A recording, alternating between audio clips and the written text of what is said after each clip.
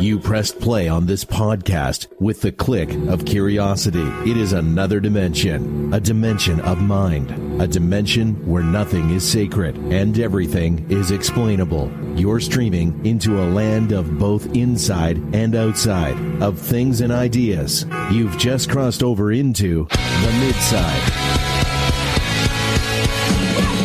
Welcome to the Midside, where Forever Purge. I'm your host, Justin M. Lesneski, the hopeful bromantic, and I retroactively and proactively denounce anything anyone has ever said and ever will say on this show. We're going to get into a lot about the Forever Purge and freedom, and well, you might as well just play the freedom drop now, because we're going to hear it like 80 times this episode. It's just gonna happen over and over, so here we go. I urge all of you living in Florida to join the fight, or join us in California, where we still believe in freedom. Freedom of speech, freedom to choose, freedom from hate, and the freedom to love. Don't let them take your freedom. So we'll get to all freedom that. Is slavery. Right? We'll get to all that. Freedom is slavery. We'll get to all that. But before we do, and before I formally introduce my co-host, I want to just briefly talk about another thing that I always track in our show. Another theme is driving.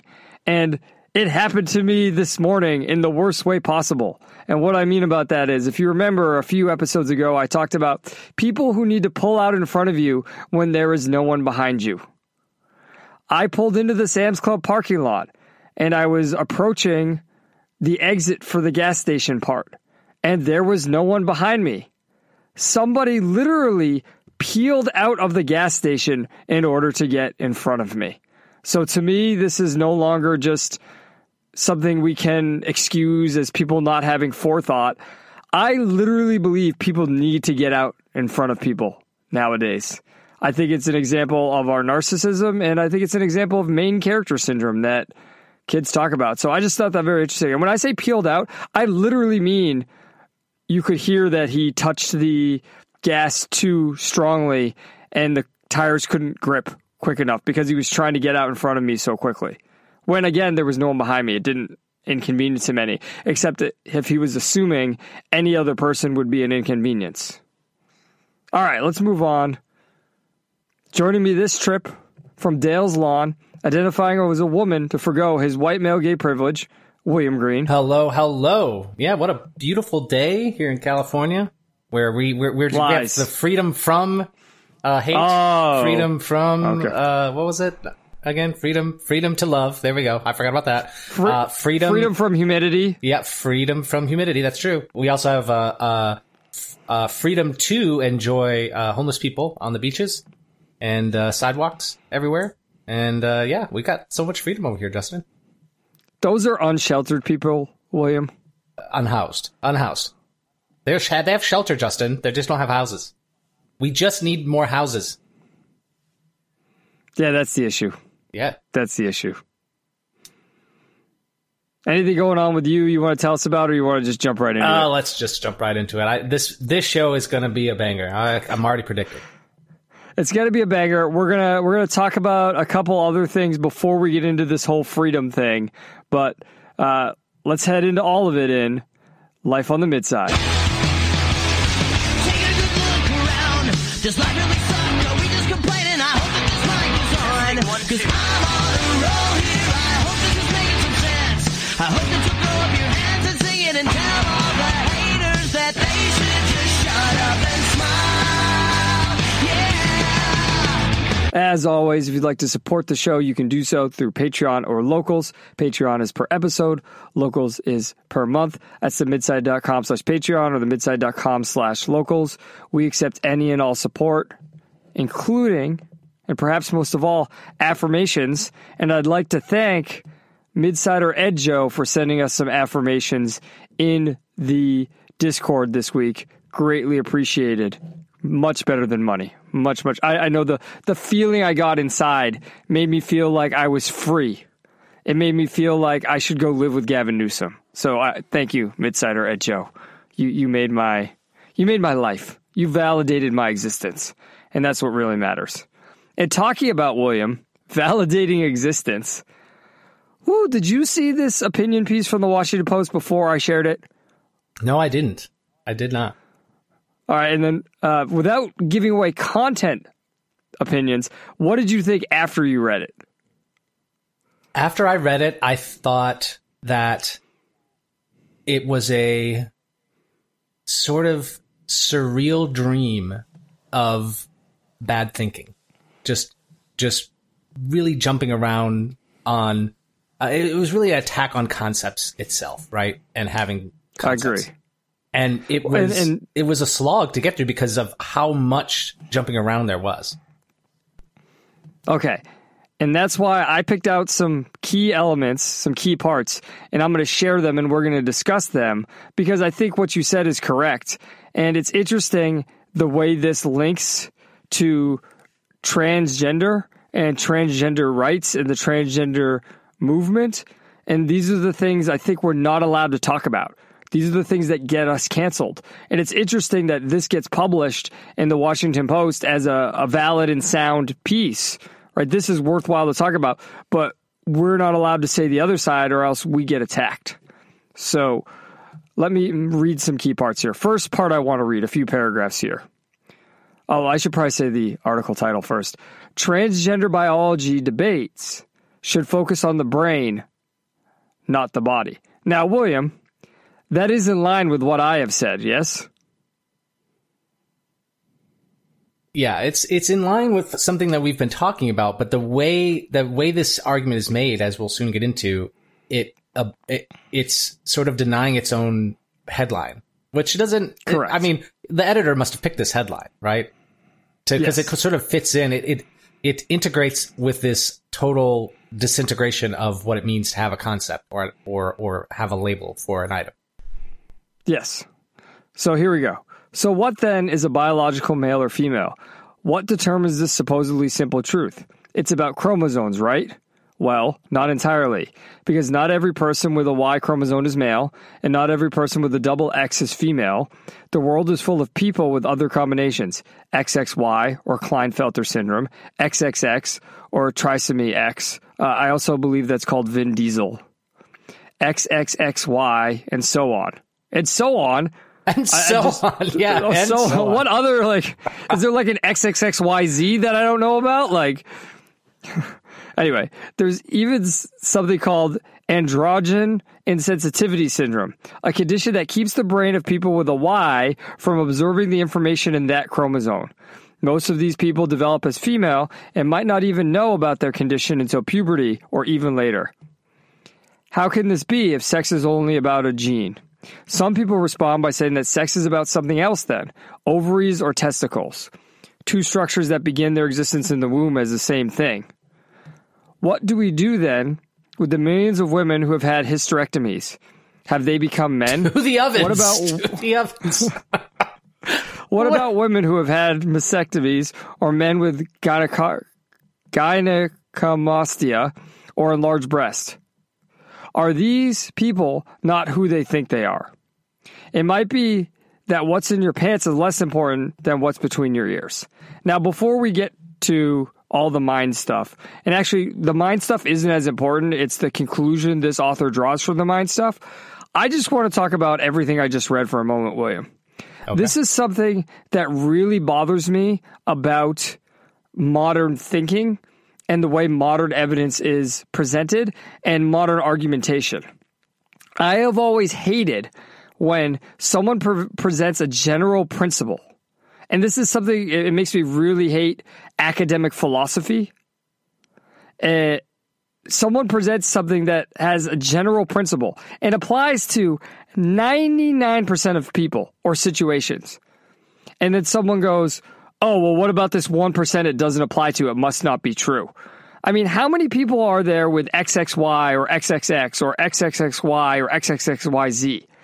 Does that really eliminate the link between male, female, and chromosomes?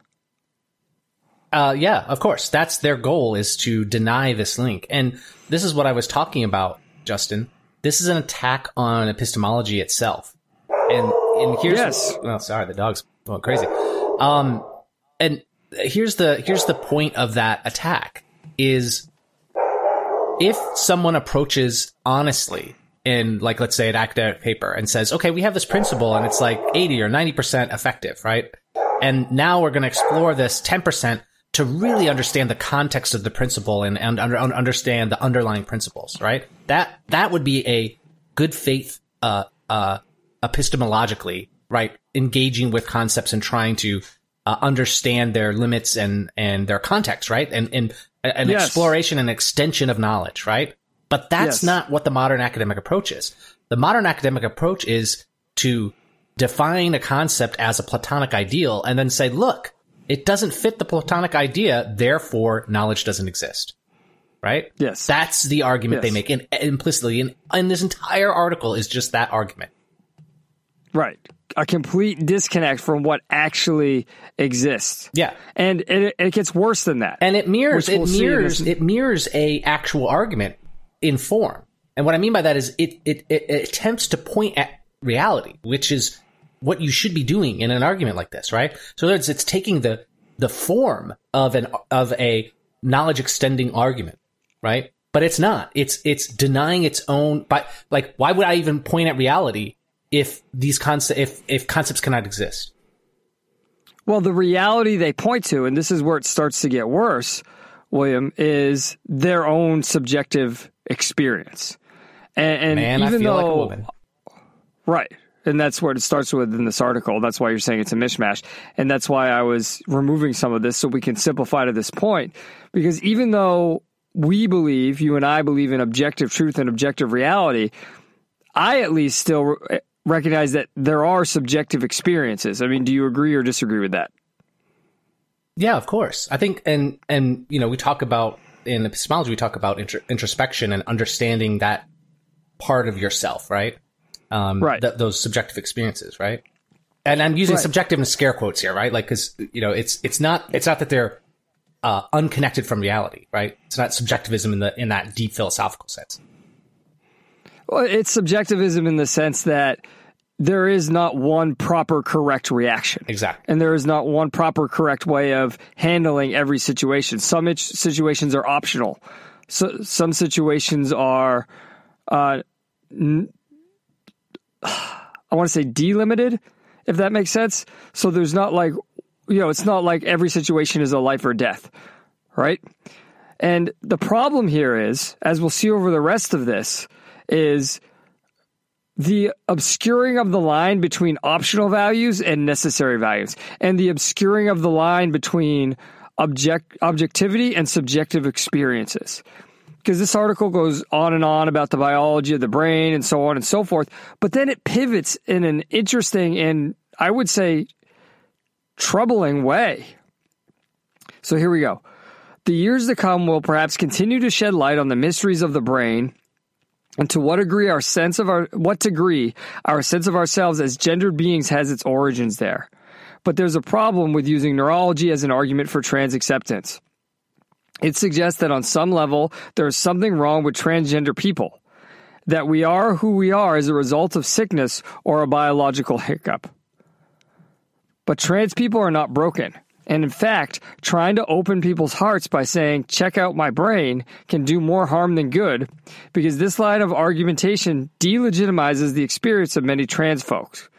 It suggests that there's only one way to be trans, to feel trapped in the wrong body, to go through transition, and to wind up, when all is said and done, on the opposite gender pole.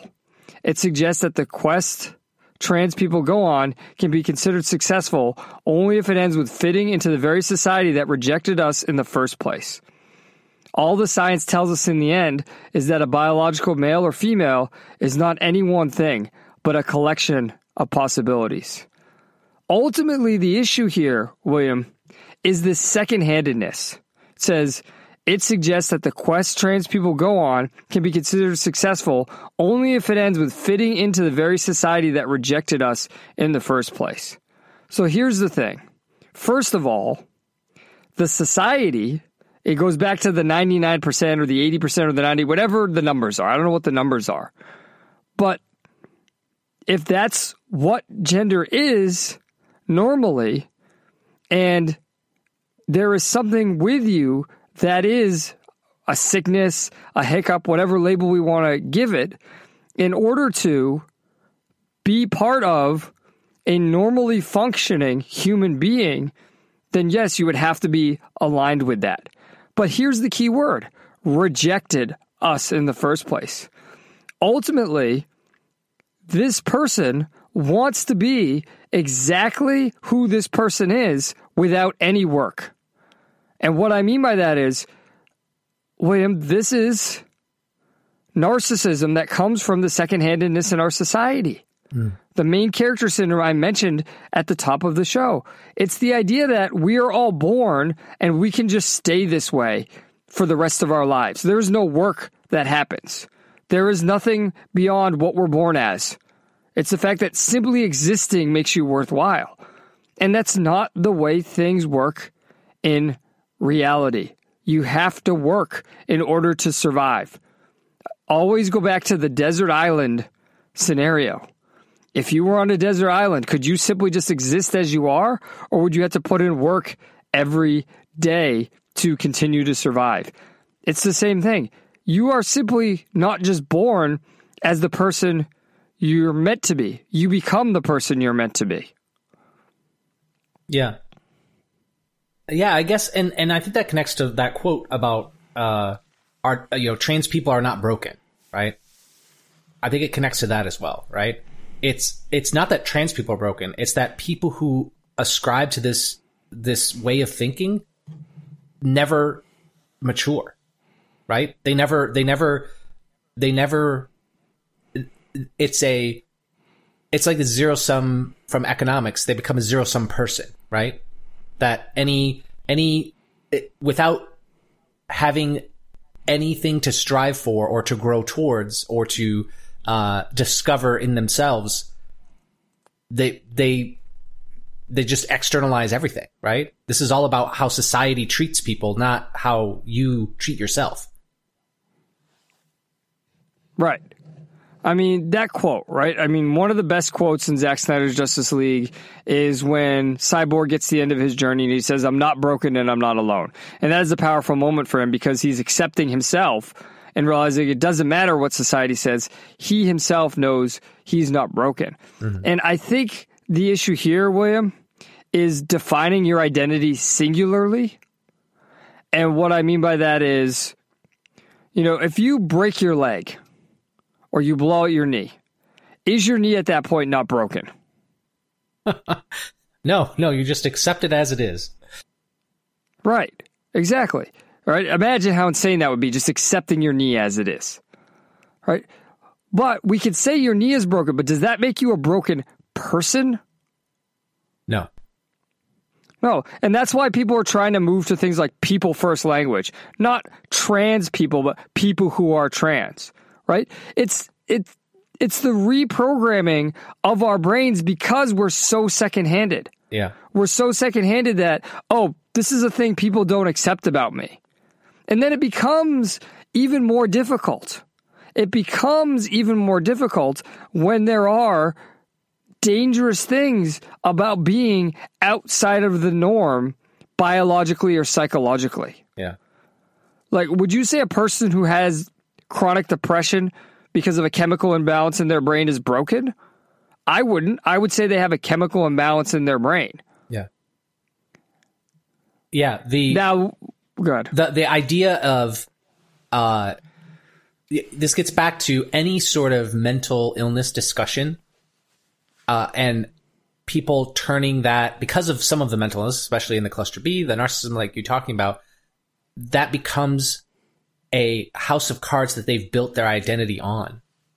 So yes, it's impossible to any sort of improvement out of that attacks this pseudo self-esteem that they've built. So like we've talked about it before, right. I think I've said it on the show, but I've had a friend that I remember, we were having a discussion, and at one point I said, I would never be offended if you say, here's my friend William and he's gay. But if you said, this is my gay friend William, that feels weird to me, right? And it's subtle, but it's important, right? it would be like saying, this is my, I don't know, like, this is my hockey friend. Black William. friend? Yeah, exactly. Like, yeah, or black friend. Yeah, I was trying to pick something that would have no strong emotional attack. This is my Michigan fan, William. Hey, as a Boston Bruins fan, fuck hockey right now. Yeah. You keep those separate, right? But it comes back to, what are you, folks that fall into this trap? They are doing the thing they're denying, which is they are changing and building their character. It's just they're denying that can be actually built, that you can change as a person, that you can grow as a person. That's really what it's coming down to. Correct. And it goes back to what you were saying about the adolescence thing. This is really an issue of never moving beyond adolescence. And what I mean by that is, what you're essentially describing is, and what we're discussing is, what is the essential of a human being? Is the essential of a human being that human being's gender? Is the essential of a human being that human being's sexuality, their skin color, the sports they play? All of these examples we picked because they're not the essentials of a human being.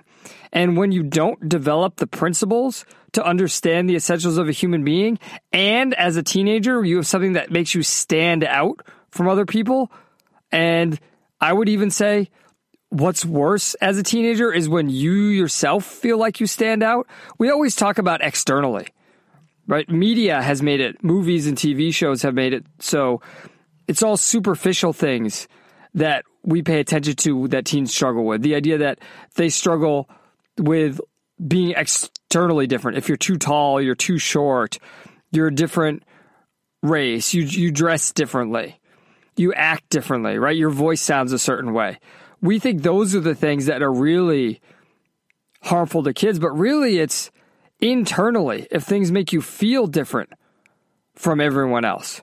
And that's, certainly what happens with what this person's describing in this opinion piece. Yeah. And it's never moving beyond that, because you think, oh, what is essential is what I feel most strongly and what relates me or differentiates me from everyone else. When, as we're saying, that's inherently second-handed, it becomes inherently narcissistic because you've never developed the principles, right? And I mean, I would say essentially what makes a person is a self, right? The unique combination of mind and body. But even this article seeks to sever the connection between mind and body. Yeah. And they have to do it by denying causality, right? That whole thing about, well, what about women who have hysterectomies, right? Like, there's a huge, like, having XY or XX chromosomes initiates a huge causal chain of events in the development of the body and the person, right? And so they pick some concrete and say, well, what if this concrete doesn't happen, because then therefore, this person doesn't belong to this class. It's like, wait. You've denied that whole biological causal chain. And we know, because it is biological, that biology has a context where it can go wrong, right? Where it can change, where it can deviate, where it can mutate, all these things. That you're denying the whole class of how we understand the causality of biology and saying, well, what about women who have hysterectomies, or, people who, for whatever reason, their hormones don't develop in the normal biological causal chain? Are they not X or Y? Even off of that, William, if we look at it as an endpoint, right, and we say the endpoint is the hysterectomy. So now this woman is missing one trait. Well, being a woman is not one trait. It's an integrated whole. Yeah. So, I mean, again, why denying concepts, right? Denying concepts in the context. Right. Exactly.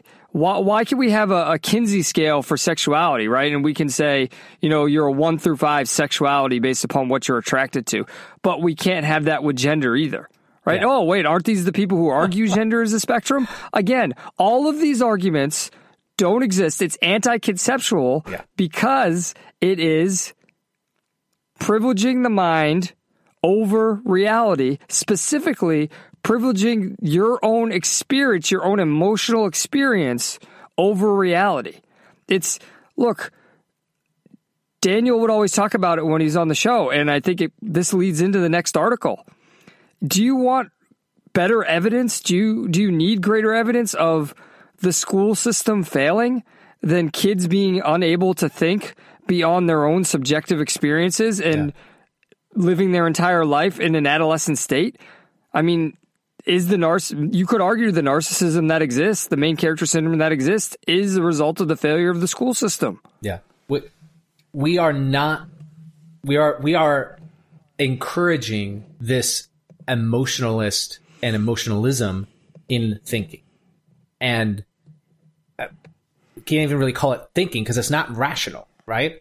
It's this privileging of subjective experience over anything else and denying any sort of way to classify things outside of that. It's basically the abandonment of argument. Yes, you can't argue anymore because all it becomes is my experience versus your experience. And you're never there's no way to win that battle. It's just, okay, we see things differently. But this is also why people's conversations focus on things like, and I bring this up in debate class all the time. Do you want to, for a year, talk about who the best Spider-Man is? Because we can do that one of two ways. We can define what a Spider-Man is and figure out who fits that the best, or we can sit around all day and talk about our taste, right? What ice cream do you like? What ice cream do I like? Okay, so vanilla versus chocolate. That's literally just biology. That's literally just taste buds. That's literally just psychology. What are your associations with having eaten chocolate or vanilla as you developed? There's no conversation there. At a certain point, it just becomes making the other person recognize that you have a specific experience with one of the three Spider-Men and you have a specific experience with vanilla or chocolate ice cream. And to me, that is the most boring way to live life at all, completely. Yeah. If that's if that's all you can engage with, that is just, like you said, completely boring. It's boring just to sit around all day. And that's, dude, honestly, and we could transition to the next story here because it's about school, but that's all I hear. These kids will sit there and they'll have an hour-long conversation saying the same thing back and forth with each other for an hour. Mm-hmm. They just go in a circle saying the same thing back and forth. And they don't understand that they've said nothing. Yeah. Over and over again. And it used to, when I first started, I didn't know what was going on. It used to drive me nuts or confuse the hell out of me. Yeah. Makes you think, maybe like understand suicide, right? Yeah. Well, let's talk about the next story then. So, well, you were the one who submitted it. So. Yeah. So this is a touchy subject, suicide, of course. But a year after a student's suicide, the New Jersey board for the New Jersey boarding school, admits fault. So here's the story. A 17-year-old student in a New Jersey boarding school took his own life. The school publicly took responsibility and said that it fell tragically short in its obligation to protect him. Last year, on April 30th, Jack Reed took his own life after months of bullying. It's publicly acknowledged and had been aware that Jack was being bullied by other students. And here's what the statement that the school said. It said, the school acknowledges that bullying and unkind behavior and actions taken or not taken by the school likely contributed to Jack's death. So what happened to this poor person, this poor teen? So he arrived at the boarding school as a 10th grader in the fall of 2020. But by spring of 2021, a persistent and untrue rumor that Jack was a rapist was spreading widely through the student body. The rumor was then posted anonymously to a nationwide student-run social app, spreading online. His parents said both the in-person and cyberbullying compounded the rumor's impact. Jack asked school officials to intervene multiple times. I read more into the detail here, which led to the school investigation during the bullying and sexual assault allegation. Now, Justin, isn't this a nightmare that we've talked about on the show before? This sort of mob spreading of false information leading to tragic events. Yeah, I mean, there's a couple things with the misinformation. I mean, this has become a hot topic after COVID, right, with the whole idea of misinformation spreading online. And that leads into the second thing, which is passive consumers of all of this content on social media. No one thought to assess the content when they saw it. These kids all saw the content and were like, oh, this is funny, this is cool, this is ridiculous, I'm going to share it. And it went forward from there. It's, again, it goes back to the last story with the not being able to think conceptually. It's just like, oh, my experience with it is this, so I'm going to share this. Because these social media platforms don't encourage people to worry about the truth as they're used. As they're used, it just encourages people to share their experience, and that's it. So there was nothing about, oh, is this true or not? Yeah. It's all just, oh, I'm just going to share this because I saw it. Now, if you weren't angry enough, Justin, the tragedy of this is what the school principal and board did. So when these rumors first happened, what was the first thing that you think they did, Justin? This guy comes up and asks the school administrator, hey, I'm being bullied, I'm being falsely accused of rape. They're posting all over the place. What do you think the school did? What did they do, or what should they do? What should they have done? Okay. What they should have done was sat down and had a conversation with the kid about how are these rumors affecting you and how should you let them affect you or not. That ultimately you have to know in your heart and in your mind what's true and what isn't, and you can't control what other people say. Then you should have a conversation with classmates about sharing content and about bullying and harassment. Bullying and harassment. I was going to go specifically into the sharing what's true and what's not and being able to assess on your own. In other words, you should teach the kids. Right. You should teach the kids. Okay. Yes. I think that's perfect. No, I think that's perfect. You got in the concretes. Right. I just wanted to sum it up. That's what I was going to say. That's the opposite. Yeah. Well, can I say what I think they did? Yeah. So, yes, you're right. First of all, I just went, as a teacher, my brain went to what to teach, but you're right. Abstractly teach the kids because you're in education. But what I think they did was they were like, hey, can you share that content with me so I can evaluate it? And then they shared it with their friends, their teacher friends. Can you believe this is going around? So they contributed to the problem without realizing they were contributing to the problem. It was actually worse. They investigated him for rape. So this is our society of we don't want to get sued. This is our what is this? So they put him through. So he goes up to them saying, "I'm being bullied." Lays out how he's being bullied, and you know how it is at a school. The teachers know what the kids are, sending around, right? You see the you see the rumors. No. It bubbles up. Something like this would bubble up. If everyone in the school is bullying one student, you think no one's going to notice that? A few people might. But I will tell you, something that I am shocked about is, without insulting other teachers, right? I'm trying to be as polite as possible right now. The level of awareness I have is not common among teachers. That is the most polite way I can say it.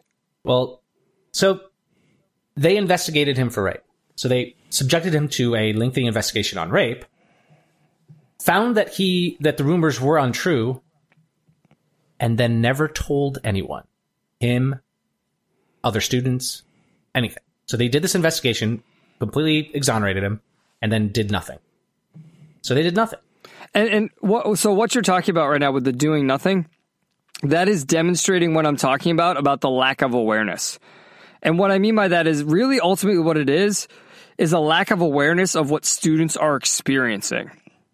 And what I mean by that is they were looking at it purely from a legal perspective. Well, we don't want to get sued over this, right? Our litigious society, litigious is the word I was looking for. Right? We don't want to get sued over this. Oh, well, we proved we're not going to get sued over this. So from our experience, we are going to move on because there was no rape. It's just kids spreading rumors. That's what happens in school. So we're just going to move on.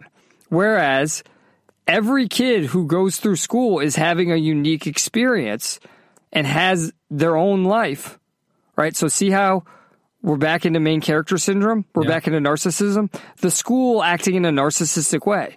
And maybe it's the administration, maybe it's the school board, maybe you could argue conceptually government itself is the ultimate form of narcissism. Yeah. Maybe that's why politicians are drawn to it. But nobody looked at it and said, well, maybe we need to sit down. Again, what I said. Nobody looked at it as we need to teach the kids. Oh, so this was going around and we found out it was false. How can we use this to teach the kids?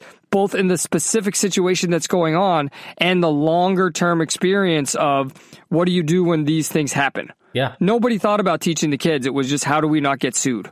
So I only saw this in one place, so I can't 100% confirm it. But the only time they disciplined this main bully who becomes a character on the day of the suicide was due to physical or verbal abuse towards Jack. Okay, so he gets disciplined for that, but not for the rumor itself, right? For spreading the rumor, right? So in other words, they're looking at it from a very one-off discipline case, right? Like they don't see it as part of a program of this guy bullying Jack. And then on the day of the suicide, this bully gets expelled for a different reason. And just hours after, so we're returning to the article, just hours after the classmate involved in the bullying was expelled, the school allowed him, unsupervised, to say his farewells to classmates, which included harsh words about Jack.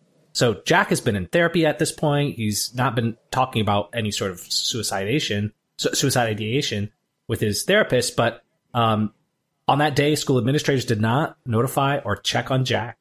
That night, Jack took his life, telling a friend that he could not go through this again. So in other words, the bully spread the rumor again on his way out. And then he committed suicide. So this is a tragic story, Justin, but it is a nightmare that is of our own creation here in our current society, right? You have so many threads that come together here, right? Yes. I think that's the important. Go ahead. Before you go into all the threads, I think that's the important thing to remember here is I don't know if this was preventable. I don't know if any suicide is preventable. However, the threads came together in a way that made the situation worse than it could have been. Because let's be serious. You said he hadn't expressed any suicidal ideation. He may not have had any. Yeah. I mean, I am of the belief that every person at some point in their life has thought, hey, I should just kill myself. I mean, have you had those thoughts? I know I have. Yeah. Right. Those thoughts, when you're healthy and not dealing with a lot of stress, they can come out of nowhere. When something gets really bad or it's like, I just don't want to deal with this, they can come out of nowhere. So he may not have had it. And then when the rumors were spread again, he had the thoughts and just did it because of all the threats coming together. Did you get what I'm saying? Yeah, I do. So continue now. So we have a bunch of threads coming together, right? We have teachers not teaching people, right? This happens to be a private school, but this is that makes it even worse, right? Like you can't even have teachers that teach in a private school. We have the allegation must be true, right? The hashtag believe all women sort of thing, right? Even though this was a male bully, I'm not saying literally believe all women, but this concept of the accusation, if it's serious enough, you must take action, right? Just the accusation. Well, there are certain accusations. The arbitrary accusations are special, right? Right. Certain accusations can be arbitrary in our society. Rape being one of them. Yeah, yeah. And then you have this idea of, well, we're going to investigate, but it's only to protect ourselves. When you have a duty of care to the children, right? Yes. Like this would be bad enough in the workplace, but here you have a duty of care that you're. This is just reckless and irresponsible. It's evil. So I don't know, Justin. This one kind of hit me hard because I've been a defender of the way we're treating young boys trying to grow into young men, and this just has all of the things put together, all the stuff that I've been complaining about put together into one story.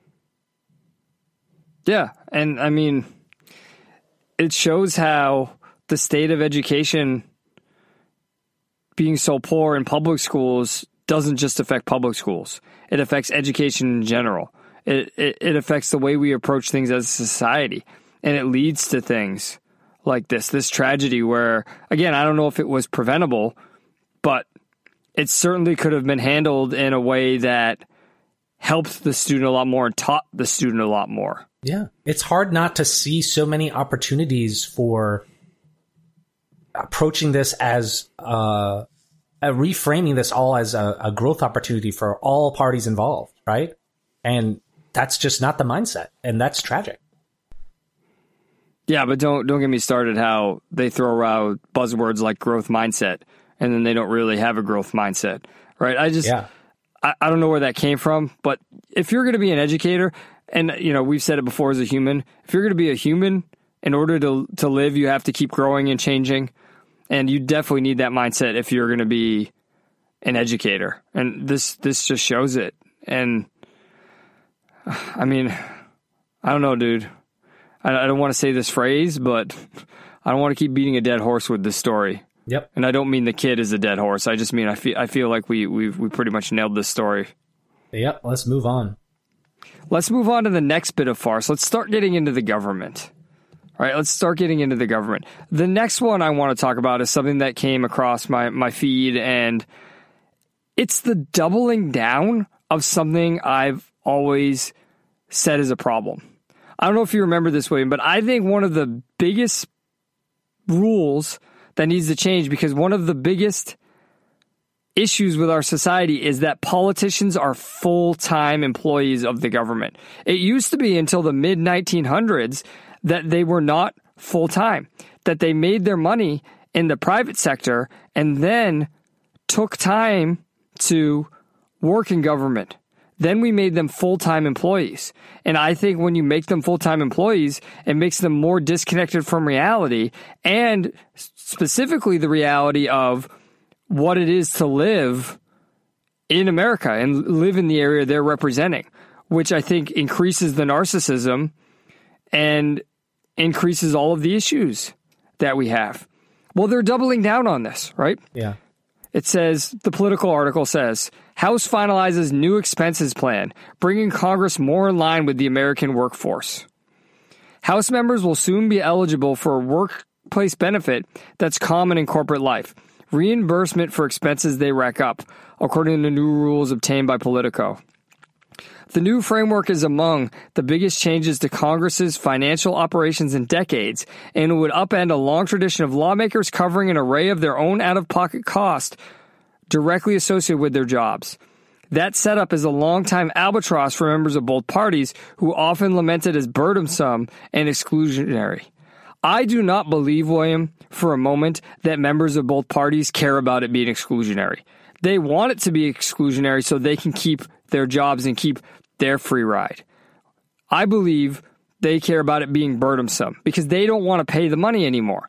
That's ultimately what this is about. This is literally about politicians lining their own pockets, which that was not supposed to be the purpose of government in America when it was founded.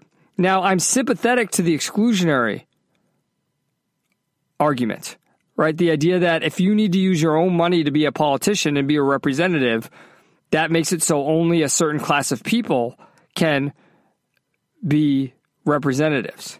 However, it's hard for me not to see that use of the word rooted in social justice. This idea that gatekeeping is bad because it's a result of systemic oppression, and you're only keeping people out for illegitimate reasons. I mean, isn't there something to be said for somebody who earns his or her place in the world to the point that they can properly represent people? Isn't there sort of a filtration or sorting system for people who earn the financial, psychological, emotional ability to be, philosophical ability to be able to run for office? Aren't we eliminating this further? I see this, and I don't see this as a benefit. I see this as just creating more AOCs. What about you, William? Yeah, there's something about there's something that strikes me as wrong about us electing people that are unable to that are unable to take care of themselves in this way, right? I think in the article, someone was talking about how they didn't have good enough credit to get an apartment in Washington, D.C., and they were a congressperson. Justin, doesn't that just seem wrong to you? Like, we're supposed to be selecting people that have their shit together, right? Right. That's exactly my point. Is they're saying that the exclusionary aspect of this is not excluding people who don't have their shit together. It's excluding people who do, but the system is oppressing them and not allowing them to accumulate the materialistic needs to be able to run for and attend office. Yeah. Well, and how is Pelosi so rich then, right? No one's asking the flip side of this question, right? Which is how are the other super rich senators and congresspeople becoming super rich? And I think that's the part we're supposed to avoid looking at, right? We're supposed to be looking at this and say, oh, poor AOC or poor whatever this Mississippi congressperson was. They can't get an apartment in D.C. But we could talk about, like, I think there is something to talk about the perverse incentives that are put in place because of all these things, right? Like, we can talk about that. I think that's probably worthwhile. Like, Justin, do you think someone who doesn't spend, like, if you had someone who treated the U.S. House like Texas, like they were a congressperson from Texas or assemblyman, I don't remember if it's assembly or Congress in Texas, where they only go there certain times a year and they spend most of their time with your constituents, do you think they would actually get reelected? Well, no, and that's what I was saying, where we made it a full-time job. It used to be you spent most of the time where you're from. Yeah. And you didn't spend it in D.C. But now you do. Why is the question, how do we get this person to afford the apartment? Why does this person need an apartment? Shouldn't the representative from Mississippi live in Mississippi? Yeah.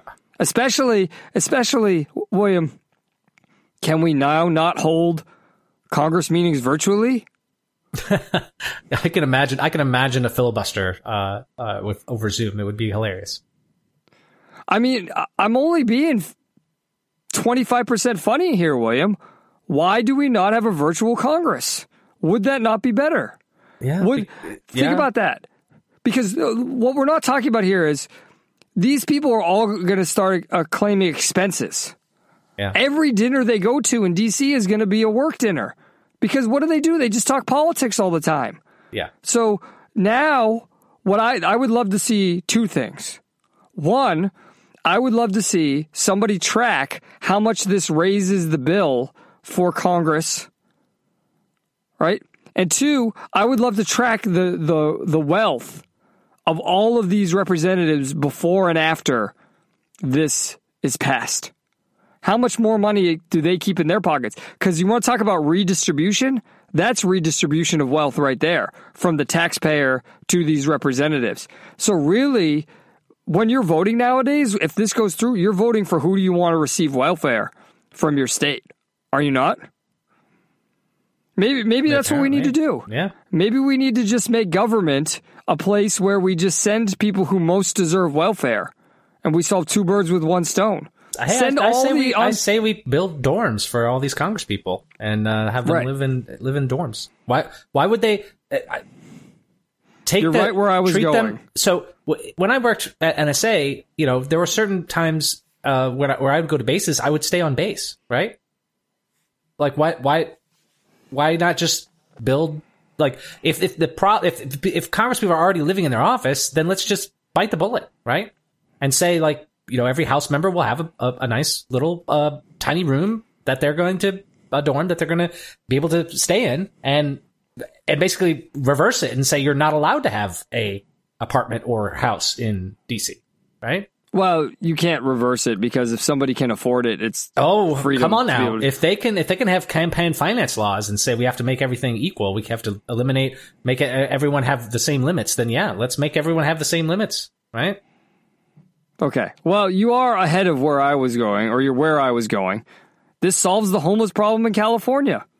Build dorms, and then just vote for the homeless people, and then now they all can all be congresspeople, yeah. They have now they're all, and it creates a government that doesn't do anything, because we're putting our representatives of people who really don't know what they're doing, right? And what you're talking about, William, if we were going to design government in this way, from the beginning we would have had that in this country. But again, when it was first founded, the idea was never to live in the government. It was to travel there a few times a year and then travel back and live where you live. So yes, if that is what you're going to do, then yes, you should completely do what you're saying, have dorms. However, it's never going to be that way, because the system that exists is a bootstrapped version of this, where they're taking the remnants of what was founded on, and now they're trying to bring in the version that was what we weren't founded on. Does that make sense? Yeah, that makes sense. Okay, so let's move on to the final story here. And the final story here is a continuation of what we've talked about many times. It's a continuation of the drop we played at the top of the episode. This was sent in by Daniel. It's a Hill article, and the headline is, Biden seeks to flip the script on freedom in 2024. And just the first article, or the first paragraph here, President Biden is flipping the script on Republicans by casting himself as the protector of freedom, going on offense by using a word and concept conservatives have frequently cited to push back on the president's party. Biden's campaign launch video was titled Freedom, and he referenced freedom or freedom 6 times over the course of the clip. The campaign's first official ad uses those words 7 times. I think we have a copy of that ad, right, William? Do you want to play it? Mm-hmm. I urge all of you living in Florida to join the fight, or join us in California, where we still believe in freedom. Freedom Wait, of this speech, is Gavin Newsom, freedom though. To choose, freedom from hate, but it's the same script. They're just going to recycle the same script. Don't let them take your freedom. Oh, I can't believe how dumb I was, right? Like, in the year 2023, we need to have a principle that should have been obvious. None of this is happening by accident. And what I mean by that, when Biden did that ad, we should have known that that was the direction the Democratic Party was going and the left was going. That wasn't just like the California agenda. Because California is just a little bit ahead of the Democratic Party, of the left wing. So we should have known that.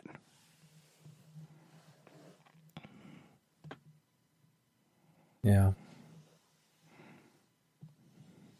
I mean, here's the thing, William. I thought you were going to build off of that, but no. Here's the thing. I just keep shaking my head thinking about this. I know that's not good pod, but it's just like nobody could see that, Dr. Drew. Nobody could see that, Drew. The crazy thing about this, right, is how the average person buys into this. And what I mean is the following. I'm going to share a couple of experiences I've had on social media recently. So I don't like to participate in Reddit, but I read Reddit, right?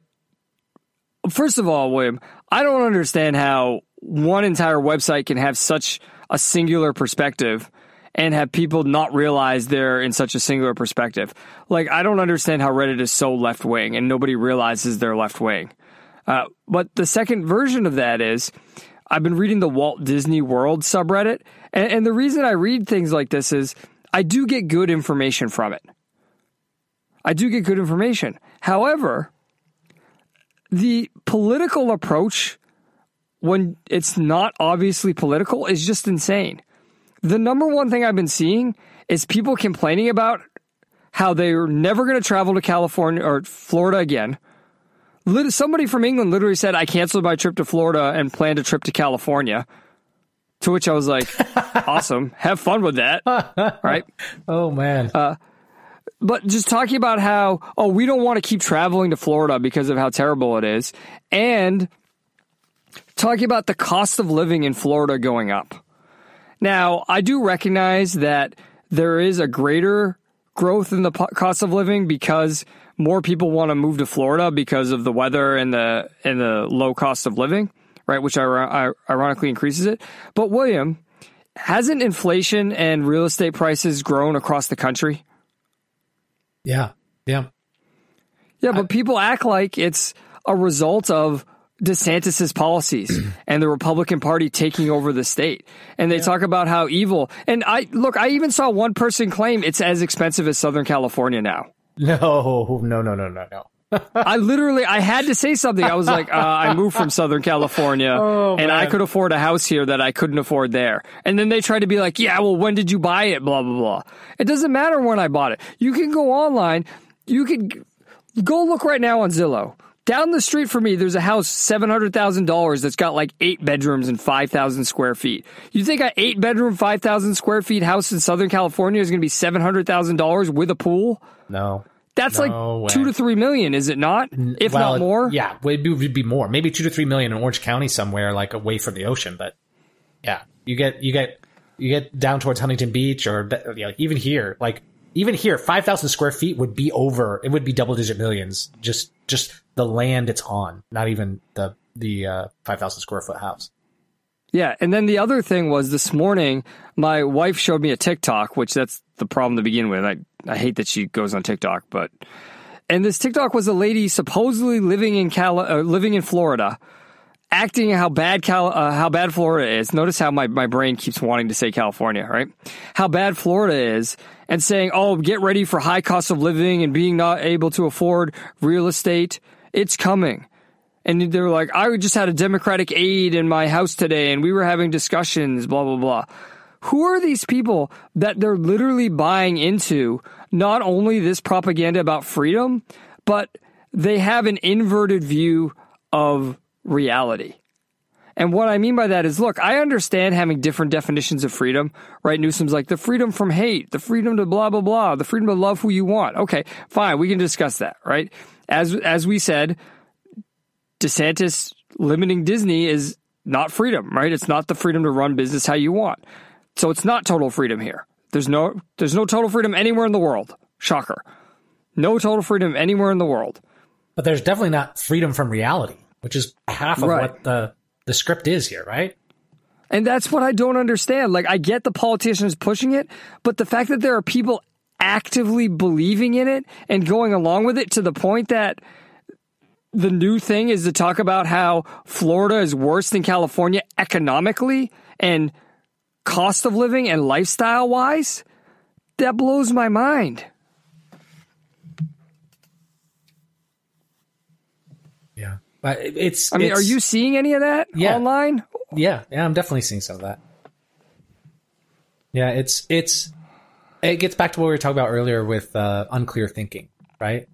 If you can't see the difference between freedom to love, whatever that means, freedom from hate, like if you can't see that those two freedoms cannot exist in the same time in the same way, like they're exactly contradictory.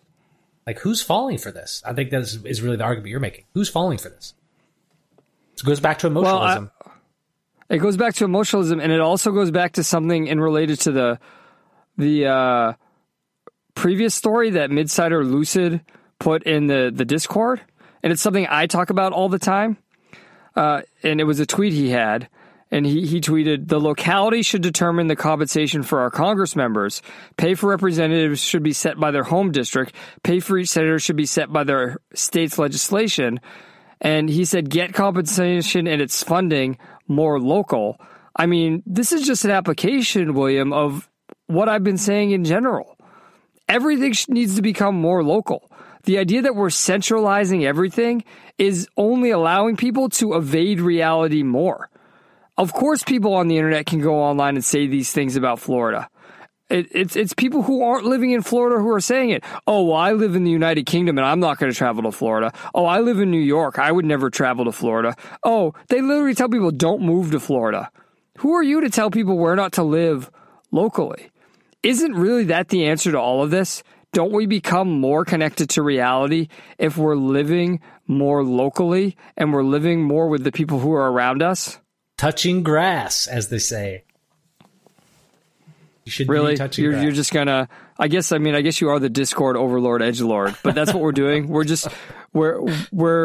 getting everything down to an edgelord statement of go outside and touch grass. Yeah, go outside, touch grass, get back into connecting with reality. Yeah, and I mean that's the thing, man.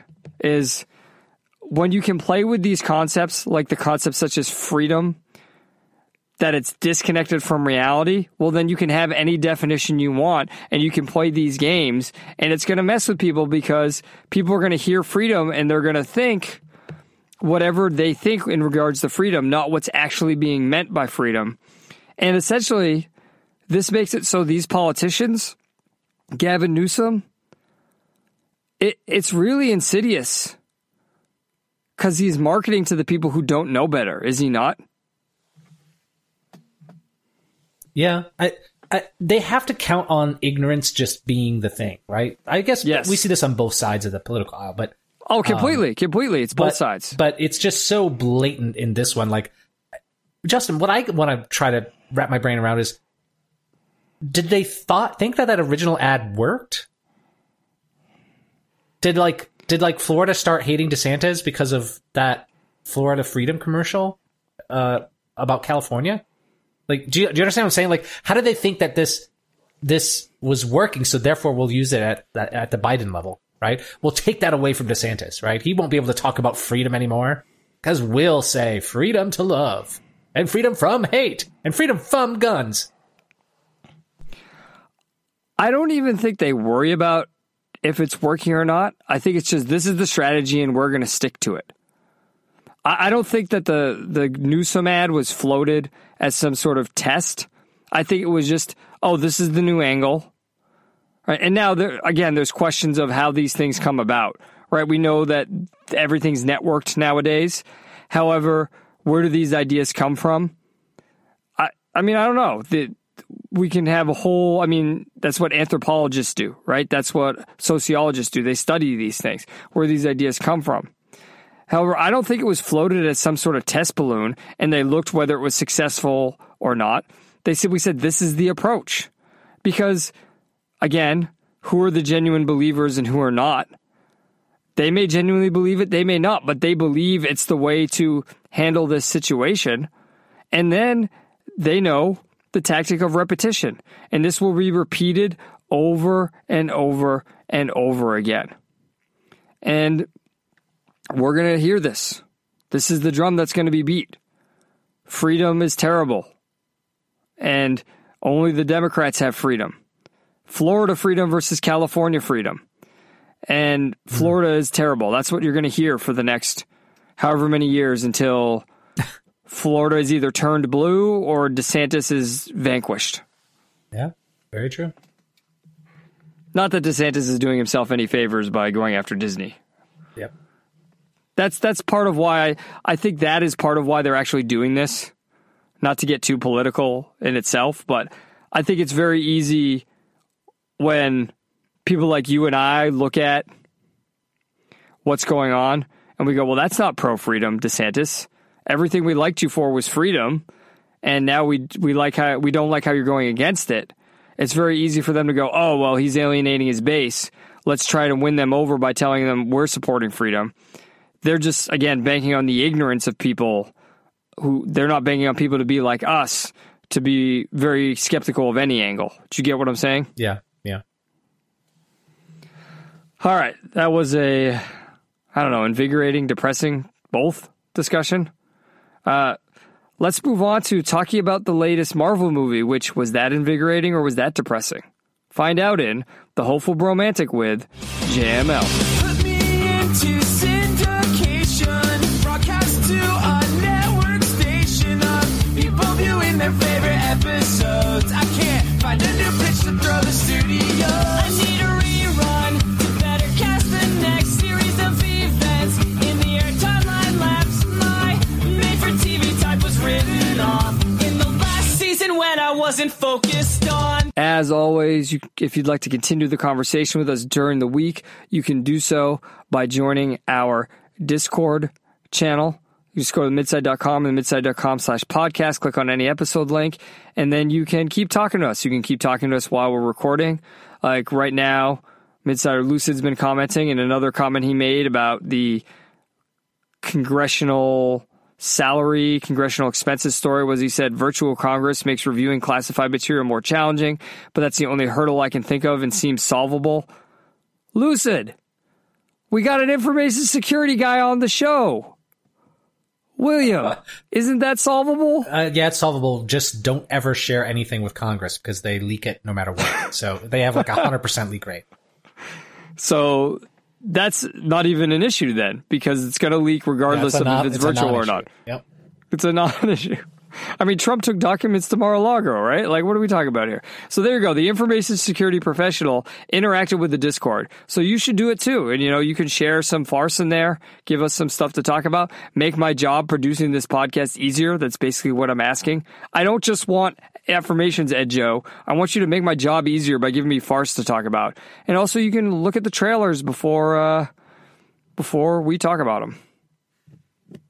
All right, William, I did it. I saw another Marvel movie. Do you think I'm an idiot?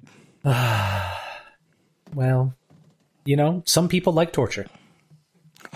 Here's the thing, though, William, right? Like, I legitimately like to go to the movies every week. I don't know what it is, right? I mean, I do know what it is, but what I mean by it is, like, I would much rather go to a movie theater and watch a new movie. Would you say it defines you as a person? Yes. Is it part of your identity? Do you identify as a moviegoer? I mean, I identify as a moviegoer, and it's part of my identity. The key word is being part, right? It's not my whole identity. However, I would rather go to the movies and watch a new movie than stream a movie. The experience of leaving the house and going to a place that was constructed specifically for seeing movies and seeing it on the big screen with all the technology and with other people there that I don't know, that's just a unique experience that I enjoy. So I'll pick whatever movie I'm most interested in that week. And this week, there really was nothing more interesting than Guardians of the Galaxy Volume 3. So maybe I'm a fool, maybe I'm a sucker. However, you may be surprised. I don't know. What things have you heard about this movie? Well, I've heard that it's okay. That it wasn't bad, wasn't terrible, wasn't the best.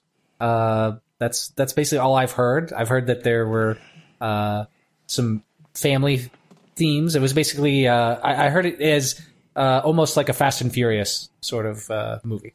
What Vin Diesel is in it. He does play Groot. Yeah. Well. Okay. Are you ready? I'm ready. All right. From its opening moments, Guardians of the Galaxy Volume 3 shows that James Gunn, enjoyed more freedom than is typically allowed in creating a Marvel movie. The result is the best film in the trilogy, James Gunn's best film, and one of the top films in the entire Marvel Cinematic Universe.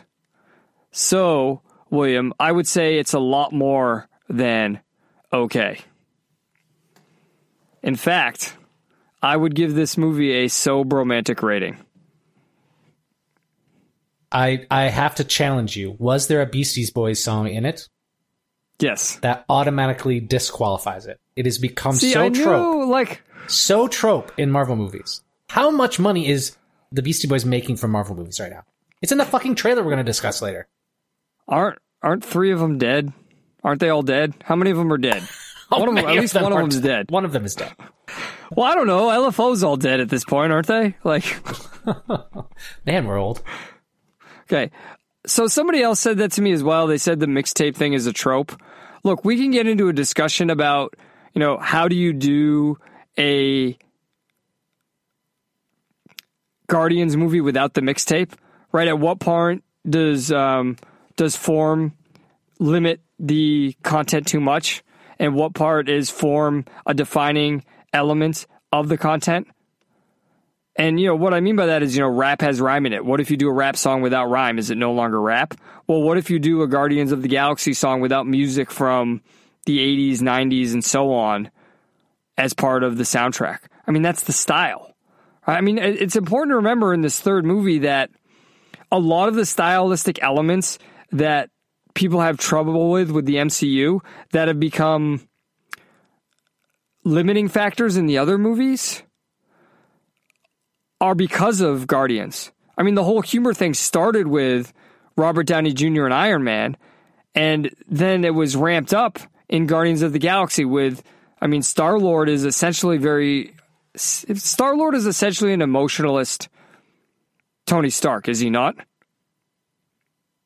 Yeah, he's an emotionally immature, sort of suffering from complex PTSD Tony Stark. Right. And very much so. He's a white American male, right? All of those things are the same. And, that reflects James Gunn. If you remember when I reviewed Peacemaker, I said ultimately James Gunn isn't political, right? When we looked at the first movie and he says, "We are Groot," right? And then the second movie where it's about use your heart, not your head. It ultimately is about his emotionalism. He's not saying these things to be a collectivist. He's not saying these things to forward subjectivism. He's saying these things because for James Gunn, what matters in life is his emotions and being loved and being part of a family. And yes, that's where the comparisons to the Fast and Furious come in. And I don't want to spoil this too much, but it's not simply about family. There's there is in the bar and Lori's pregnant. There are large elements of that because that's what Guardians of the Galaxy is, right? But ultimately, it was a line in one of the trailers. But this is about a character who is trying to create a perfect species and a utopia. And he does these wild, and this is all premise stuff. This isn't resolution stuff. He does these wild genetic experiments in his quest to create perfection. And that's the thing I think that's being missed here, William. When I say Gunn had more freedom, I think this is the movie Gunn wanted to make. I think all of those, the Beastie Boys and the humor, I think that's what he wanted to make. I think it's part of the fabric of Guardians of the Galaxy. And the nice thing about the humor here is there was only one part of the movie where I thought I would have cut it without the joke, but then the joke did come back later. So I think the humor here is used more in character, and it's not using to undermine like is done with most Marvel movies, where you have a serious moment and then it's undermined with humor. The humor is used in a way that supports the characters. I mean, if you look at Drax or Batista's character, the way it ends, it actually makes the humor from all the previous movies make sense because you can interpret that character through, and I don't want to say what it is. I can have that discussion, off air with people later because I don't want to spoil it because I do encourage people to see this movie. It makes it make sense why he has that style of humor and why the character has been written this way. I also think it must be noted the way James Gunn approached this movie visually is tremendous. I've always said one of the things I love about Zack Snyder is his shot composition. I think shot composition is such a difficult skill for a director in Hollywood because, again, it involves so many people, right? Setting, costuming, acting, cinematography. All of this has to work in unison with the director's vision. And I wouldn't put Gunn on the same level as Snyder, but he paid such a level of attention to detail to shot composition in this movie. When the movie first started, there was one point where my wife leaned over and was like, "That's a great shot." And that was like 3 or 4 or 5 minutes in. And, I just said back to her, I said, "Yeah, this movie's been tremendous visually so far." And there are moments in this movie throughout consistently where visually it was incredibly strong. And circling back, another thing I wanted to note, and I think this is the last thing I'm going to note, is the premise of this character, William, who's trying to engineer a perfect society, a utopia.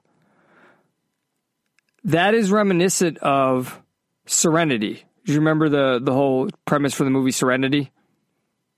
Yeah. Right. What did Malcolm say? Malcolm Reynolds say? What did Mal say at the end? They'll try again in another world. Yeah. They'll say they can make us better, and I do not hold to that. Right? Is that not the point of Serenity? Yeah. So I don't want to miss here. I don't want to underplay here. This is a science fiction movie. Now, I don't want to argue hard sci-fi versus soft sci-fi, right? This would be more of a soft sci-fi movie, right? This is more towards the Doctor Who side of things, where we have farcical and fantastical creatures, and it's all part of this premise. But it's sci-fi in the sense that it deals with space, it deals with the future, and it deals with saying, what happens if we take this concept and we play it out and we see how it plays out amongst our protagonist and how it affects the protagonist. It's sci-fi in the best possible way. Lost my train of thought because I was thinking of hard sci-fi. It's sci-fi. Well, no. I was thinking of, it's got elements of Star Trek and Star Wars in there as well. So it's sci-fi in all the best possible ways there. But what was the other thing I was going to say? Oh, I know what I was going to say. The final comment. It is not apocalypsitis, William. One of the biggest problems in every Marvel movie is, right, in every superhero movie is what? The world's always ending. World's always ending. It's not enough to be a global scale. It must be the fabric of existence itself is at stake. Right. Every story. That happened with all of them from last year, although I didn't see Ant-Man. Right? But that happened with Thor, Love and Thunder. That happened with Doctor Strange.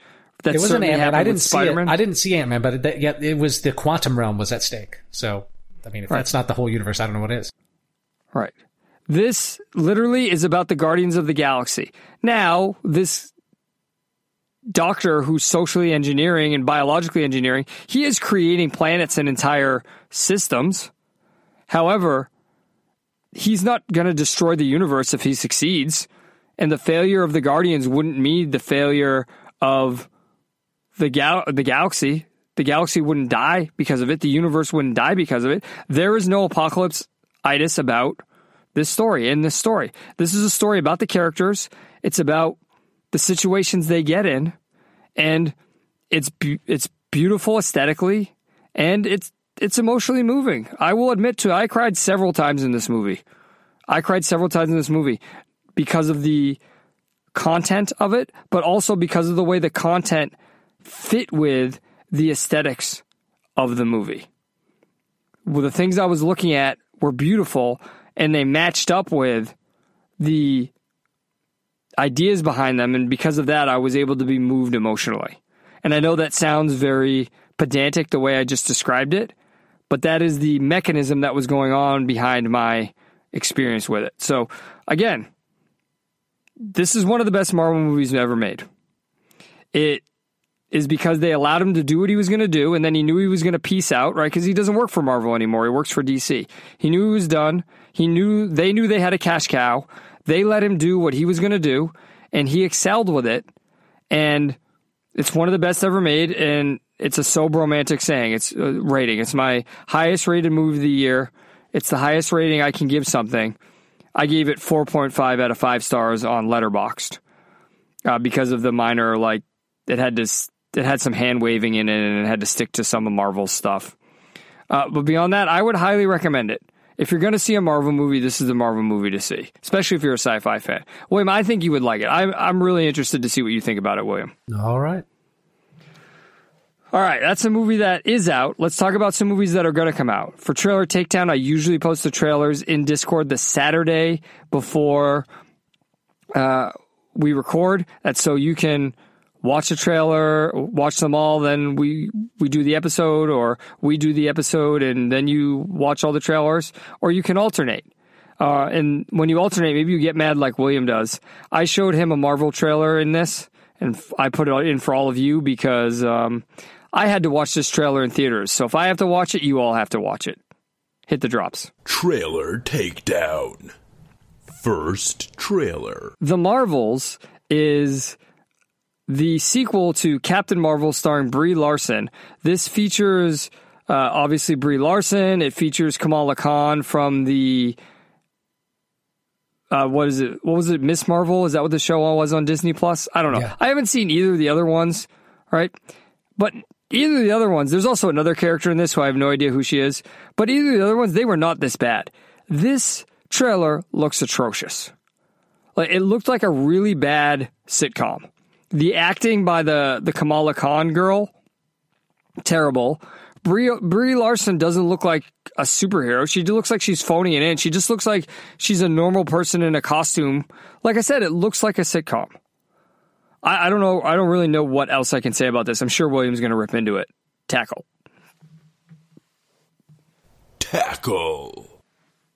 Well, we have bad jokes.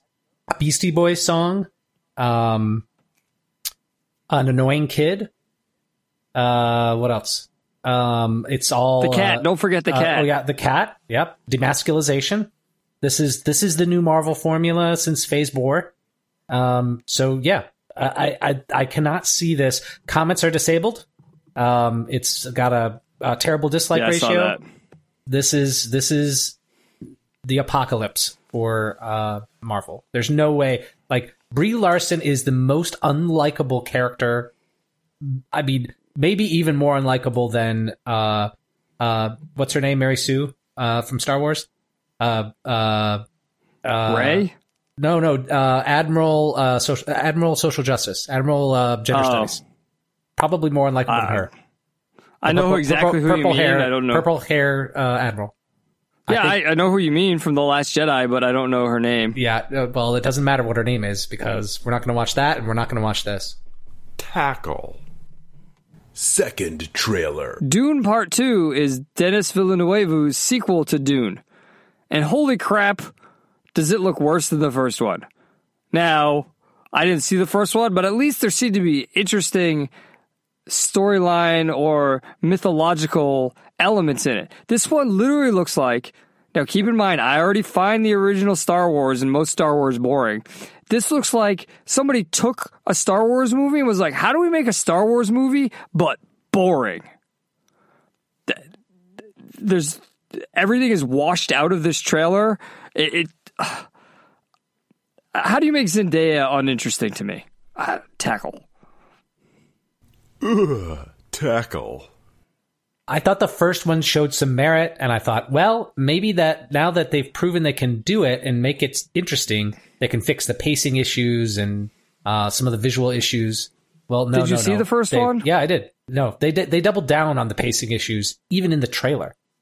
And the choice of, in every other interpretation of Dune, we had the use of accents to help us differentiate between where people were from. And it looks like they're just given up on that, right? Like, can you tell that Chaney and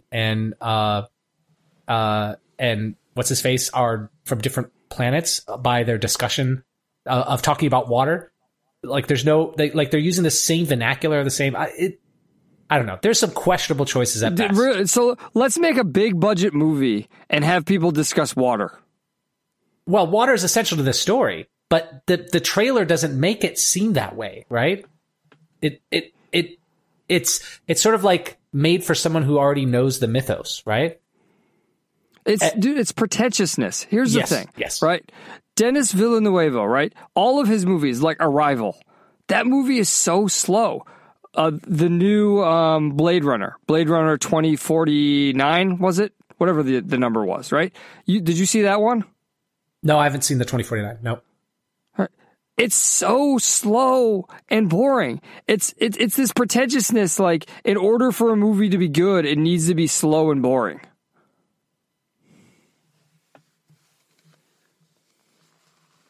I don't think it does. So therefore, I regrettably are going to tackle this one. Tackle. Third trailer. The Wrath of Becky is a horror movie about a teenage girl killing neo-Nazis. Why do we need to keep having movies about Nazi panic? Are we really that worried about Nazis coming back? Is that really our biggest concern? This is really what this is Twitter the movie. Because really, what Twitter is a bunch of 14-year-old girls paranoid about Nazis and trying to fight them on the internet. That's what Twitter is. Or maybe this is, crap, I can't remember the name of the site. Not LiveJournal, what was the other one? Tumblr. Maybe this is like Tumblr the movie. Look, the only good thing I can say about this trailer is that it's good to see Sean William Scott back acting again. And he looks like he did a good job in this movie. The problem is he's the leader of the neo-Nazis, and that probably tells you why he hasn't been getting acting roles. You know, if it wasn't his personal choice, nobody probably wants to cast him because he's a straight white male, right? We've seen how they've been trying to attack Chris Pratt over everything, right? So no, tackle. Tackle. So this is a sequel, right, Justin? I mean, did we do it the says first one? It's a sequel. No, I've never heard of the first one. It says it's a sequel. However, I think I reviewed it, and I think you can view the trailer as on its own. Yeah, I think so too. This is. Did you? What do they call the Proud Boys in this? They're like the honorable men or something. Honorable gentlemen or something, right? Honorable gentlemen, yeah, something like that. Yeah, that's the point. The trailer lost me. Like everything before that, I was like, oh, this is kind of interesting. And then they're like, oh, the honorable men are trying to make masculinity come back in our society. I'm like, what the fuck? Like, who do they have? This is one of my big problems in Hollywood, right? There's all these people out there trying to make it and trying to get noticed. And this is the best we can come up with. We either are, A, incapable of discovering who good talent is. We have no way of figuring out who's talented or not. Or B, so deeply politicized that we put out this crap on purpose. And really the answer is A and B. Yeah. Yeah. So, yeah, this looks super... if this had been done as a parody, I think it would be hilarious. But I don't think there's any that's what value. I was going to say. It's a horror movie in two ways. It's a horror movie about a teenage girl being attacked by neo-Nazis, but it's also a horror movie in the sense that this movie has Nazi panic in it and it has a 14-year-old girl killing neo-Nazis. Like, from a meta perspective and the perspective in the movie, it's a horror movie in two ways. Yeah. Yep. So, nah. Don't construe that to mean I'm defending neo-Nazis. I mean, it's a horror movie in that somebody thought this would be a good horror movie. Yep. Tackle. Final trailer. Gran Turismo also showed before Guardians of the Galaxy Volume 3, and it was very confusing to me. And apparently it's based on a real-life story, which once I found out it was based on a real-life story, I was like, okay, that makes sense. Because the premise of this movie is they're going to take kids who are very good at the video game Gran Turismo and try and turn them into race car drivers. First of all, there hasn't been a good racing movie made since Days of Thunder. You want to know why? Because just like Dune is like, let's take Star Wars and make it boring, racing is like, let's take golf and make it boring. They just go in a circle the whole time. And literally the excitement people wait for is whether they're going to crash or not. Now, any NASCAR fans out there might get mad at me, but I don't care, okay? Look, it's cool. Racing is cool, all right? Conceptually, it's probably super fun to do. Super fun to watch? No. So that's the first thing. The second thing is they blow up their own premise in the movie, in the trailer. In the trailer where they're like, you really think video game players who've never done anything in their life but sit on their parents' couches can get in these high-powered machines and drive them 200 miles per hour? No, I don't. I don't believe this premise.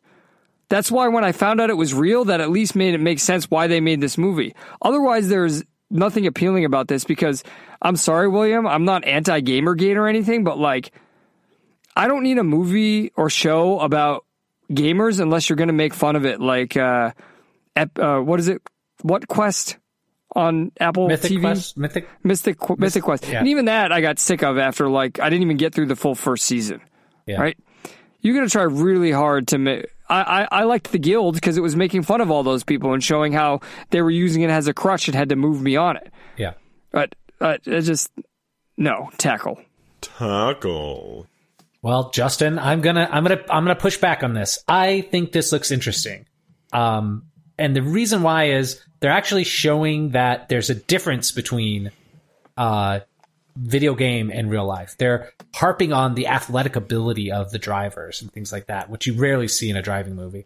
And like, it looks like they're going to try and tell it in a visually interesting way. At least, I saw some of the effects and like, it looked interesting. And the actor looks like he can pull this off, this kind of story off. At least from the previews.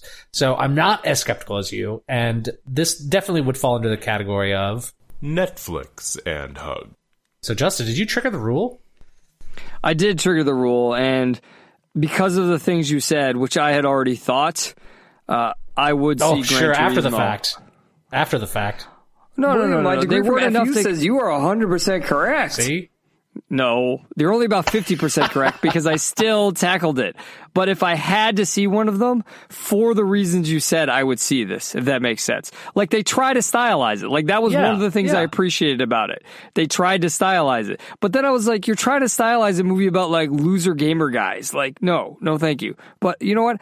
I would give it a chance because, you know, maybe it being a real story, maybe there's something to tell here. I mean, it's definitely better than being bored to death by Dune, and I don't even want to talk about the Marvels and watching a 14-year-old girl kill neo-Nazis. Like, I don't have a Tumblr account. I don't need to see that movie. So it's by far the best of the 4 trailers.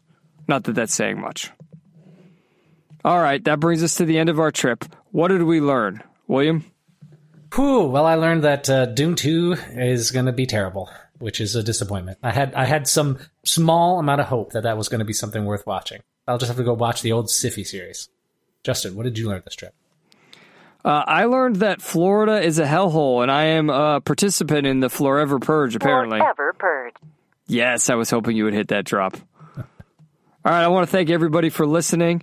If it wasn't for you, I would just be a guy talking into the corner of his closet like a crazy person. I'm still that, but you make me feel a little bit better with your affirmations. All right, thank you for your affirmations, Ed Joe.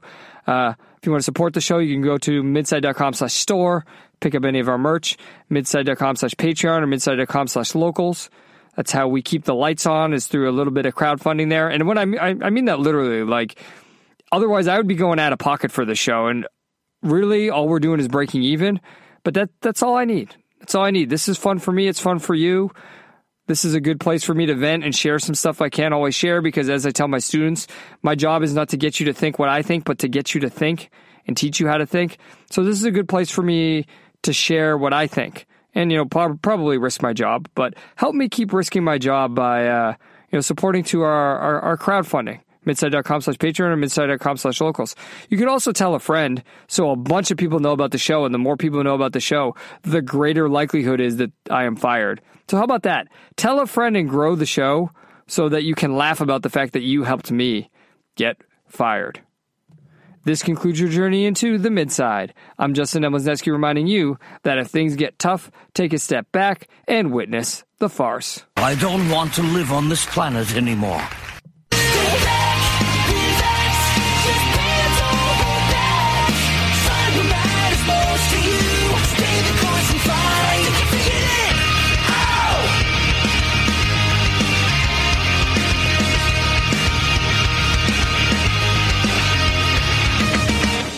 You know what that Dune preview was missing? A Beastie Boys song. That would have made it less boring, at least.